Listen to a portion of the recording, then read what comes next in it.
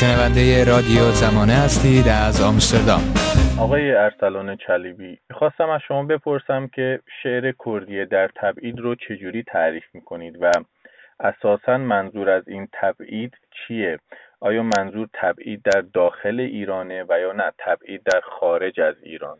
در حقیقت مسئله تبعید در نویسندگان یک مسئله بسیار کلی و همه‌گیری هستش. چون من شخصا معتقدم که اصلا نویسنده خودش همیشه در تبعیده، چه در مملکت خودش باشه حالا چه توی یک کشور دیگه زندگی بکنه.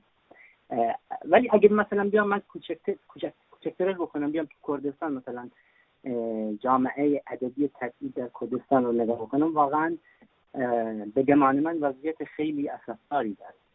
یعنی ما نویسندگان بسیاری رو هم از شاعر و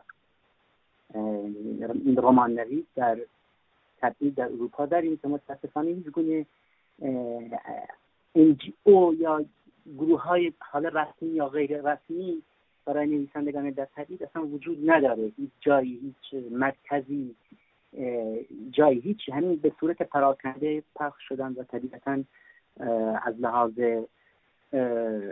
محصول چیزی آید نه خود نویسنده ها میشه، نه چیزی آید کتابخانه کردی میشه.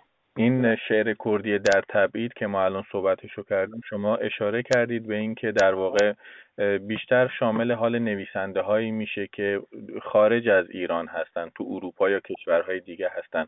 میخواستم ببینم که آیا مسئله تبعید در شعر کردی به نویسنده هایی که داخل ایران هستن و شاعرایی که داخل ایران هستن هم شامل حال اونها هم میشه؟ آیا میتونیم در آثار اونها نشانه های از تبعید رو ببینیم؟ به نظر من ترین چیزه تبعید در خود مملکتت، یعنی در خود خاکت، اون تو جغرافیایی که توش زندگی میکنید. به نظر من هر کردی و هر نویسنده کردی مشخصا در خاک خودش در کردستان تبعید هستش. یعنی یه جوری من مثلا من تو مملکت خودم خیلی کاملا احساس تبعید میکردم. احساس میکردم یه نویسنده‌ای هستم که تو مملکت خودم و تو خاک خودم دارم می‌نویسم. بعد در این وضعیت برای نویسندگان داخل خود ایران هم هستن نویسندگان میکنن. ولی موضوع تبعید اینا به دو شیوه متفاوت هست. خب شیوه اون تبعیدی که در خود مثلا داخل ایران، در کردهای داخل ایران وقتی دوچارش میشن، یه تبعیدی از نبود کاراکتر، نبود هویت و نبود خیلی چیزا هست، از اونها پرچشمه میگیره. اون اصلا از همون لحظه‌ای که به دنیا میاد با زبون خودش گریه میکنه، میخنده، حرف میزنه، بزرگ میشه، یه دفعه مثلا با اون زبون حرف نمیزنه. اون علوم و اون درسایی که تو مدرسه باید بخونه اونا رو با زبون مادریش اصلا نمیتونه بخونه، باید زبون دیگه میخونه، یعنی با زبون دوم. تبعید از همین الان شروع میشه. ولی ولی تفاوتش با مال نویسندگان خارج از ایران چیه؟ تفاوتش این نویسندگان خارج از ایران به دو صورت تبعید شدن. تبعید اولی در تبعید مملکت خودشون که بدترین تبعیده، و تبعید دوم در خارج از مملکت خودشون. نویسندگان خارج بسیار بهتر و کمی نرمتر از اون تبعیدی که نویسندگان در خاک خودشون دچارش میشن. میتونید در مورد تبعید در داخل ایران برامون بیشتر توضیح بدید که دقیقاً منظورتون از تبعید چی هست در داخل ایران؟ تبعید من خیلی واضح اشاره کردم. تبعید نبوده اون جغرافیایی که مال خودشون هست، تبعید مال اون زبانی که مال خودشون هست، تبعید به خاطر اون ناسیونالیتی که ازشون منع شده، تبعید به خاطر این پروسه های اسیمیلاسیونی که در 40 سال 50 سال در عصر مدرن بر روی کردهای منطقه شده. همه اینا تبعید میاره.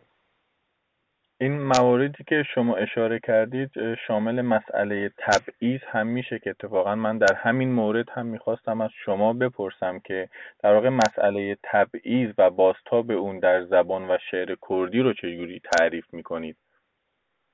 متاسفانه این وضعیت در شعر کردی چنان، یعنی اگر هم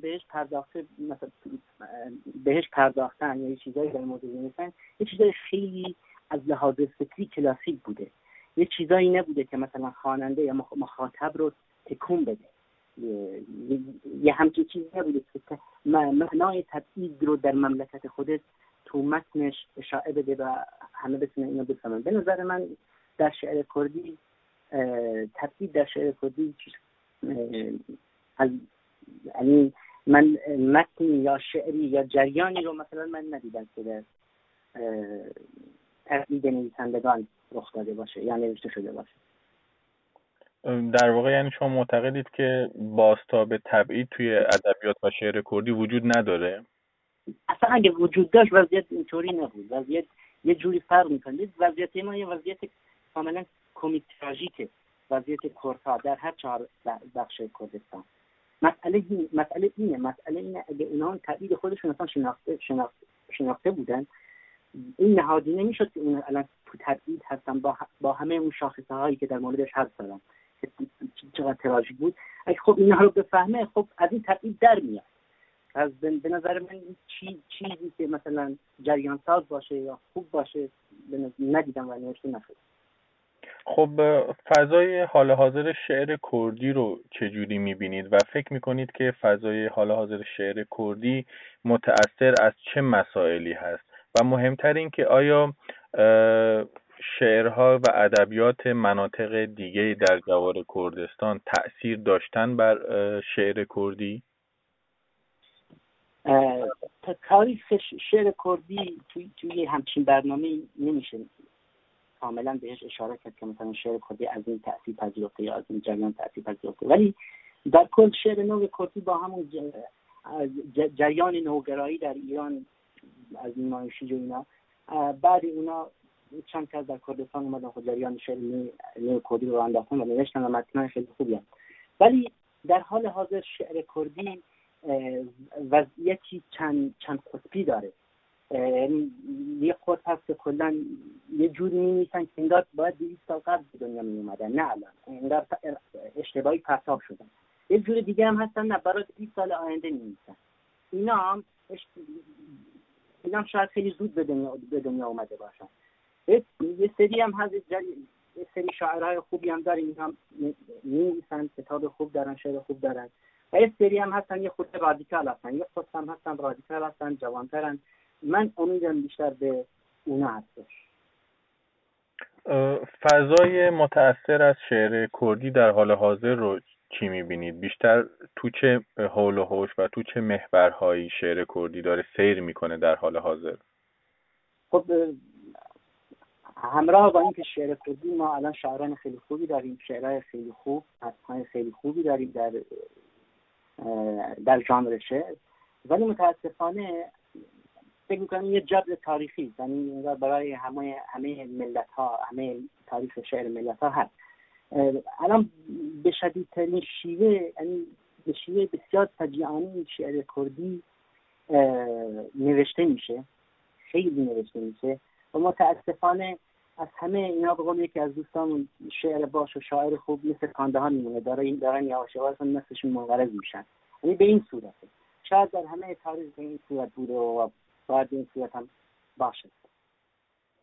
خب ما همونطوری که صحبت از شعر کردی و شعر در تبعید کردیم، ناخودآگاه نمیتونیم شیرک و بیکس رو یاد نکنیم در این فضا. میخواستم ببینم که به نظر شما تأثیر شیرک و بیکس بر روی شعر کردی و شاعرایی که بعد از خودش اومدن، نسل جدید شاعرها، چی بوده؟ بله تأثیر داشته. متاسفانه این تأثیر بعد از شیرکو به کسی منتقل نشده.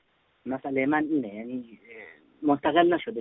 شیرکو به صورت خیلی خوبی این کارو کرد، ولی متاسفانه تأثیری بر شاعران بعد از خودش نذاشت. یعنی این نه اینکه اشکال از متن شیرکو باشه، نه، بلکه شعر امروز به سمت ابتذال داره میره. من اصلا شاید آدم بدبینی باشم، ولی اینایی رو که دارم میگم هستن کسانی هستن که خب متن خوب دارن، نوشته خوب دارن و تقریبا میتونیم بگیم تأثیر هم از شیرکو گرفته، ولی خیلی کم. خب فکر میکنید شعر و آثار شیرکوبیکس بر ادبیات و شعر ملت‌های دیگه تونسته تأثیر بذاره؟ شیرکوب در چند سال اخیر ترجمه شد. البته سری اول تو سوئد چاپ شده اینا، ولی مثلا تو زبان فارسی خیلی دیر کاراش چاپ شدن و یعنی اون ضربه‌ای رو که باید به کتابخانه ادبی فارس میزد این ضربه رو نزد، در حالی که این توانایی رو داشت شعر شیرکوب. منتها هم دیر ترجمه شدن، هم ترجمه ها همه خوب نبودن و در حال ادبیات فارسی هم شاعران بسیار خوبی داره و در فضاهای شیرکوب هم شعر دارن و شاید این کارو کرده باشه که کارهای شیرکوب زیاد به چشم نه که مثلا تأثیر بذاره. با هم باشیم یک صدا، رادیو زمانه، یک